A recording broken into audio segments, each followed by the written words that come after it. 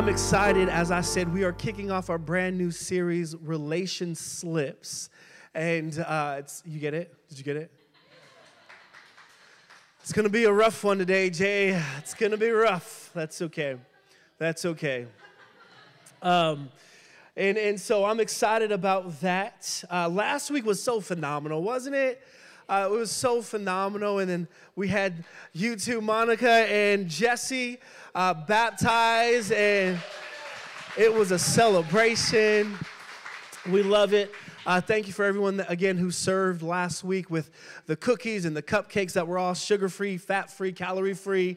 They did good to my hips. And so praise God, calories don't work at church. Woo! I have nothing else to say about that. So again, I'm excited about this series. We're diving for the next 4 weeks into a relationship series. And so today we're going to build just a foundation, and then each week we're going to move to a different relationship that I think is very, that we all will find ourselves in one of these relationships. And the goal is each week that I would give you one way to avoid a relation slip, okay? And so before we jump into it, and we're going to be in Matthew chapter 7. That's going to be our first verse for today, Matthew chapter 7. But before I jump into it, and I'm sure everybody here knows, but I want to make sure that you know that I know that you know that my responsibility, my role as a pastor at Discovery is to help you to navigate culture through the lens of Jesus revealed to us in Scripture. That is my role, my responsibility. My role and responsibility is not to help you navigate Scripture through the lens of culture.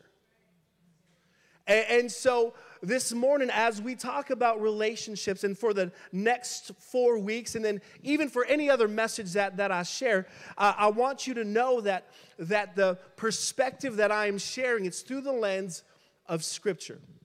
So we're going to see what God says about parenting through Scripture, what He says about marriage through Scripture, relationships through Scripture, and I'm excited for that. Now, at the same time, I do understand that everyone in this room is on a different journey in their faith journey. We have some people here who they've never made a commitment to say, Jesus, I want to make you the boss of my life. You're here because someone said, if you come to church, I'll take you to lunch, okay? By the way, if that's you, we actually designed this church for you specifically. So you're so welcome here. Now the goal, so we have this, and then the goal ultimately is this perfected faith, conviction, however you want to call it. And I think Jesus models it best when he's praying. He's about to be crucified on the cross, and he says this. He says, God, if there's any way that I don't have to die on the cross, I would love to not. But then he says this. He says, but it's not your will, but my will. I'm sorry. Nope. It's not my will. Slip. We're all work in progress here. And it's not my will, but your will. And that's the goal that I have for each and every one of us. That we get to the place that no matter how we feel, what we think, at the end of the day, my goal for each and every one of us, including myself, is to say, God, I don't understand it. I might not like it, but it's not my will, it's your will. And so no matter where you are in this spectrum of no relationship with Jesus to this place that we're all trying to get to, I want to be able to submit to you some ideas that hopefully challenge you, that give, and to allow you to have a space where you can wrestle with it. And you can say, God, I give this to you. Help me understand it. Amen, somebody? And so that's the journey today. Matthew chapter 7, verse 24 through 27. This is Jesus. He's speaking. It's in red. So you know it's him talking. As I said last week, that way if you got an issue with it, you can take it up to Jesus. It says this, Matthew 7, verse 24. My time is going. I got to go fast. Therefore, everyone who hears these words of mine and puts them into practice is like a wise man who built his house on the rock. The rain came down, the streams rose, and the winds blew and beat against the house. Yet it did not fall, because it had its foundation on the rock. Come on, somebody. But everyone who hears these words of mine and does not put them into practice is like a foolish man, don't be offended, who built his house on sand. The rain came down, the streams rose, and the winds blew and beat against the house, and it fell with a great crash. This morning, briefly, I'm going to try to do it within 18 minutes. We'll see. I want to talk to you from the subject, it's not you, it's me. It's not you. It's me. Let's pray. Father, we thank you for today. God, we thank you for your kindness that you continue to show us. Lord, we thank you for this amazing Sunday thus far. Lord, we just, the next 18 minutes, God, would you just speak to our heart? Holy Spirit, we recognize you as our guest of honor today, and we say, do what you will. Let our hearts be pliable, good soil, so that when we leave here, we leave changed, we leave better, but not for our own benefit, but so that we can change the world around us, God. And so we thank you, we love you, we honor you in Jesus' name. Everybody say it. Amen, amen. 5 words that have changed the game of breakups. It's not you, it's me. How many of you have ever said those 5 words? Don't raise your hand. We don't want to judge you. It's not you, it's me. Now, I remember in Bible college, my friends would say this a lot, it's not you, it's me. But they would add, because it's Bible college, they were just a little extra spiritual, you know? And so I remember my buddy, he was going to have to break up with this girl, and I remember the conversation, because in college, you got roommates, and they're sitting on the couch, and you're just trying to mind your own business, well, like eavesdropping a little bit. And so I hear, and my guy, like, he had tears in his eyes. He was good. He was really good. And he said, you know, I just feel like God's leading me to this place of solitude. And he's crying, and I'm like, oh my gosh, this guy's taking it so hard. And he said, I think we need to end this. But I just want you to know, it's not you, it's me. And I'm like, oh my gosh. I'm like, my heart's breaking for this guy. And so the breakup happens, she leaves. And I'm like, I'm hyping myself up because I'm gonna be the friend that helps my brother out because he's super sad. And I'll go over to him and I'm like, hey man, you know, like it's okay, man. God loves you, blah, blah, blah. And he's like, hold on one sec. He picks up his phone. He's like, hey, what's up, girl? My plans just opened up tonight. We good to go. And I was like,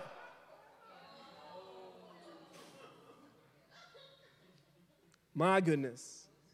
My goodness. And if we were honest, we would say, in fact, I Googled the phrase, it's not you, it's me. And Google actually said this is a phrase people use to try to ease the tension of a breakup. That they don't really mean it's them. They just say that so the other person doesn't feel like it's a bad thing. And so I'm thinking about this phrase, these 5 little words, it's not you, it's me. I'm thinking about this phrase. And what if I told you that there is some truth to that statement?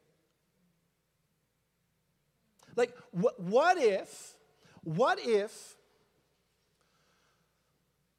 there is something about me that does need some work? Like, what if it really isn't you, but in fact, it really is me? Now, let's put that on hold for a second. We are kicking off week number 1 of our series, Relation Slips. And what we're going to do is we're going to be looking at at the foundational, this foundational relationship. This relationship that we're going to be talking about today is the most important relationship that you will ever jump into. This relationship is more important than the relationship between you and your spouse. It's more important than the relationship between you and your kids. It's more important than the relationship between you and your girlfriend, you and your boyfriend, you and your mom. Like, this is the most important relationship that you can ever jump into. And if you get this relationship right, the relationship that we're going to talk about today, if you can manage to get this one relationship right, it will set you up for every other relationship that you go into. It'll help you bear much fruit in every other relationship that you jump into. Now, before I share what that relationship is, I want to talk about you first. Now, contrary to what culture may tell you or what you have maybe heard growing up, your best relationship as a spouse, it doesn't start with a better spouse, though it helps. The best parental relationship doesn't begin with a kid that listens better, though it helps. Come on, parents. The best relationship that you can ever have, like in any relationship, it's not so much has to do with that other person, but I want to submit to you today that it begins with you. It begins with me. That if I can learn to become better myself, then every other relationship will flourish from that. So I got to become a better me. I got to become a better me. It's not you, it's me. Come on, turn to your neighbor and say, it's not you, it's me. Woo! We got some marriages being restored this morning. Come on. Some dating people are like, you're absolutely right. It is you. So the goal is that we would become a better me. A better me. And I think it's important for me to state that I am not referring to a better external you. So I'm not saying a better you like a sexier you, or a taller you, or a slimmer you, or whatever. Like, I'm not talking about external better you, but rather I'm talking about a better internal you. A better internal, inside, deep within your heart, your soul, a better you. And that's why this relationship that we are talking about this morning is so important. Because this relationship that we're talking about, the friendship that happens best affects the inside of me. It affects my heart and my soul and my mind. Now, if you still have no idea what relationship I'm talking about after all that, I'm talking about the relationship between you and Jesus. By far, the most important relationship that you will ever have. It got quiet. Well, it's cool. It's between you and Jesus. And this is what Jesus is saying in that verse that we opened up with in Matthew chapter 7. Jesus is essentially saying, those that are wise know where to build their house on. He said, those who are wise understand that I am the foundation that they build on. And so this is not just principle for your finances. This is not just principle for relationships. This is a principle for your entire life, every aspect of you. That if I want to learn to become wise, it's understanding Jesus first as my firm foundation, and I build on that. And so here is this relationship that we're talking about, this idea that Jesus is the most important relationship that you will ever have access to. And so there's a couple reasons why, and then we're going to be done. That's amazing, right? We'll see how quick these points are. But there's a couple of reasons why this relationship between Jesus and you and I is so important. And the first reason is because there's eternal implications. Right? So Jesus says in John chapter 14 in verse 6, he says, I'm the way, the truth, and the life. No one comes to the Father except through me. Now, if you're new to this whole church vibe thing, what Jesus is referring to is what we would call the gospel, the good news. That there's this God who is holy, who is righteous, and then there is me who is sinful and messed up. And because God is holy, because I'm a messed up person, God can't have this relationship with me. And so rather than God saying, it is what it is, sorry, next time, what he does is he sends his son Jesus down to earth. And Jesus, he pays the price on the cross for us. He lives a life that we couldn't live. He dies a death that we did not ever want to die, that we could never die. And he sends Jesus, and the moment that I say, Jesus, I want to make you the Lord, the boss of my life, Scripture says when I believe and confess, that all of a sudden my eternal destination changes. And so now, when I do that, God, the holy, righteous God, he doesn't see me through my sin. He sees me through the lens of Jesus. He sees me through the lens of what Jesus did on the cross. And now, all of a sudden, yeah, that's great news. Now, all of a sudden, like Jesus, we now, our eternity forever changes, which is amazing. But again, I always think about this. Like, there has to be more to Jesus than just fire insurance. You know what I'm saying? Like, I don't plan on dying for at least another 40 years. And so you're saying that I got to wait at least 40 years to experience and encounter this amazing thing that Jesus offers. And that's the great news, is that it doesn't just stop with an eternal implication, but there's something that happens here on earth as well. And so we're talking about why this relationship between you and Jesus is so vital. The first reason, because it has eternal implications. The second reason why this relationship is so vital is because Jesus makes me a better me. Jesus makes me a better me. And this is my last point. In John chapter 15, so one chapter later of what we just read, I'll give you a little backdrop of what's happening. This is affectionately known as the Last Supper. Jesus, he's hanging out with his apostles. They have a nice glass of cab, some warm focaccia bread. Oh, yeah. A nice little filet, seared, not burnt, right? Like nice medium rare temperature. Yeah. And so they're at this dinner party. The drink's flowing, the food is being consumed. Jesus is trying to prepare his disciples to let him know that this is going to be the last time I see you. I'm about to, my mission is about to be fulfilled.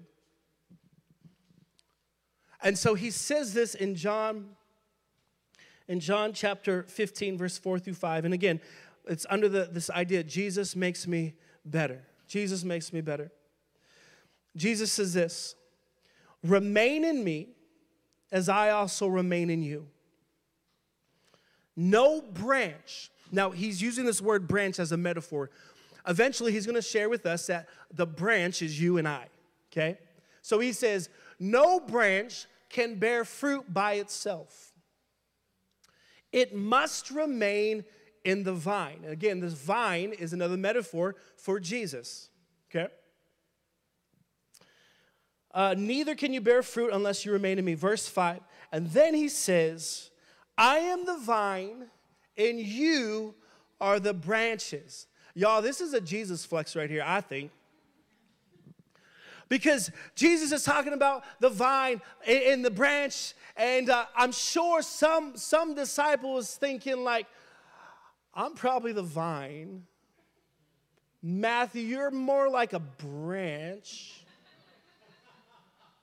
And you're probably a branch too, Thomas. And so I wonder, like, if they're trying to figure out who is the branch, who is the vine, and then all of a sudden Jesus like flex. He all of a sudden he lets us know. He puts them into place. He's like, know your role. He said, you're the branch, me, you, we're the branch, and he says, I am the vine. And then what Jesus is about to say next is crucial. He says this, if you remain in me, if you remain in me. So Jesus, he establishes the roles. You're the branch, he's the vine. And then he says this, if you remain in me. This idea that Jesus is trying to let us know that there's something that if we tap into him, there's something that he has for us that can change the game. That there's something that he's building up in this little phrase, if you remain in me. He's letting us know that he's the source of something. And he's letting his disciples know, hey, there's something that if you remain in me, that I'm going to give you. And then the next thing it says, if you remain in me, very next, and I in you. So check this out. Jesus, he doesn't just want to fill you, but he wants to fill you so much that you take it wherever you go. Friends, I think he's referring to the Holy Spirit right there. And so Jesus, he's like, if you remain in me, so if you come to me as the source, I'm going to fill you, and I'm not going to leave you when you leave because I'm coming with you. He said, so if you remain in me and I in you, and watch this, the very next part is the whole reason why Jesus makes me better. He says this, you will bear much fruit. Just think about that. He said, if you remain in me and I remain in you, you will bear much fruit. How many of you in here this morning, like you want to bear much fruit? I want my life to bear much fruit. In fact, this is what Paul writes in Galatians 5, where he talks about the Holy Spirit, how the Holy Spirit gives, the Holy Spirit, when the Holy Spirit is evident in our lives, our lives begin to produce fruits of the Spirit. And so all of a sudden, man, like when Jesus is my source and I go to him, but then he also fills me, that all of a sudden my life begins to produce much fruit. And it's fruit that makes no sense. It makes no sense how I'm having peace when my life is chaotic right now. It's fruit that makes no sense. I don't understand how I'm loving my spouse when they're being a turd right now. It's something that we can't explain. But he said that you will bear much fruit. And then the very next statement, if you are going to get offended, this is the next statement right here, okay? Just warning you. He said, apart from me, you can do nothing. He said, remain in me. I'm going to remain in you. When that happens, you will produce much fruit. And then he says, apart from me, you can do nothing. Now, of course, you can do something, right? Like I know people who don't have, dads who don't have a relationship with Jesus that are amazing dads. I know marriages that they don't have any relationship with Jesus and they love each other. And so apart from me, you can do nothing. You can do something. But what I want to propose to you this morning, that you can have fruit, it just won't bear much fruit. And I want my relationships to bear much fruit. I want my marriage to bear much fruit. I want my relationship between my kids and I to bear much fruit. I don't just want little, I have a tree out front of my house. It's a lemon and an orange tree. They are the worst fruits ever. You cut them open, it's like dry and crusty. I'm like, this is not supermarket lemons and oranges. Like, I don't want just fruit. I want the best fruit, y'all. And Jesus is saying, apart from me being your source, you can have fruit. It's just not going to bear a lot of fruit. It's not going to bear the best fruit. And so my goal for you this morning is that you would understand this relationship as we build on. Jesus is the foundation that when I do that and he becomes my source and he lives in me, all of a sudden my life doesn't just bear fruit, but it bears much fruit. It bears great fruit. Come on, it bears juicy fruit. Let's go. I want fruit, but I want the best fruit. And as the band comes up, I'm gonna close with this verse right here. I want more fruit. I want to bear more fruit.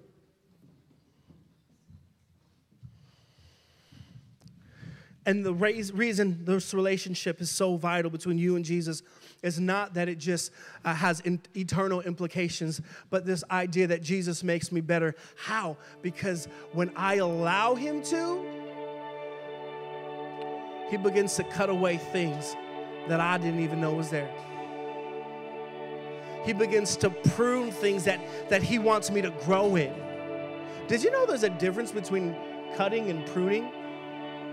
I didn't know that. Cutting is bad. It's when something's dead. Pruning is when you want something to grow more.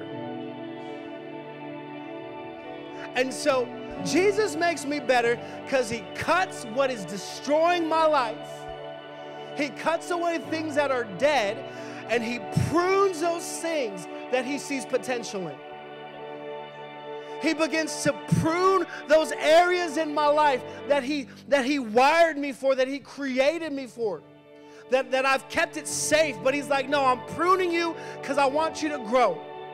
I want you to increase. I want you to become better. And Jesus, he's saying, he's pruning us. He makes us better. And there's this last verse. I hope we have it, Josh, because I don't have it. Oh, I do. Actually, I have my Bible. Oh, okay. I was like, I brought my Bible. It's amazing. I didn't open it once. 2 Corinthians 3:18.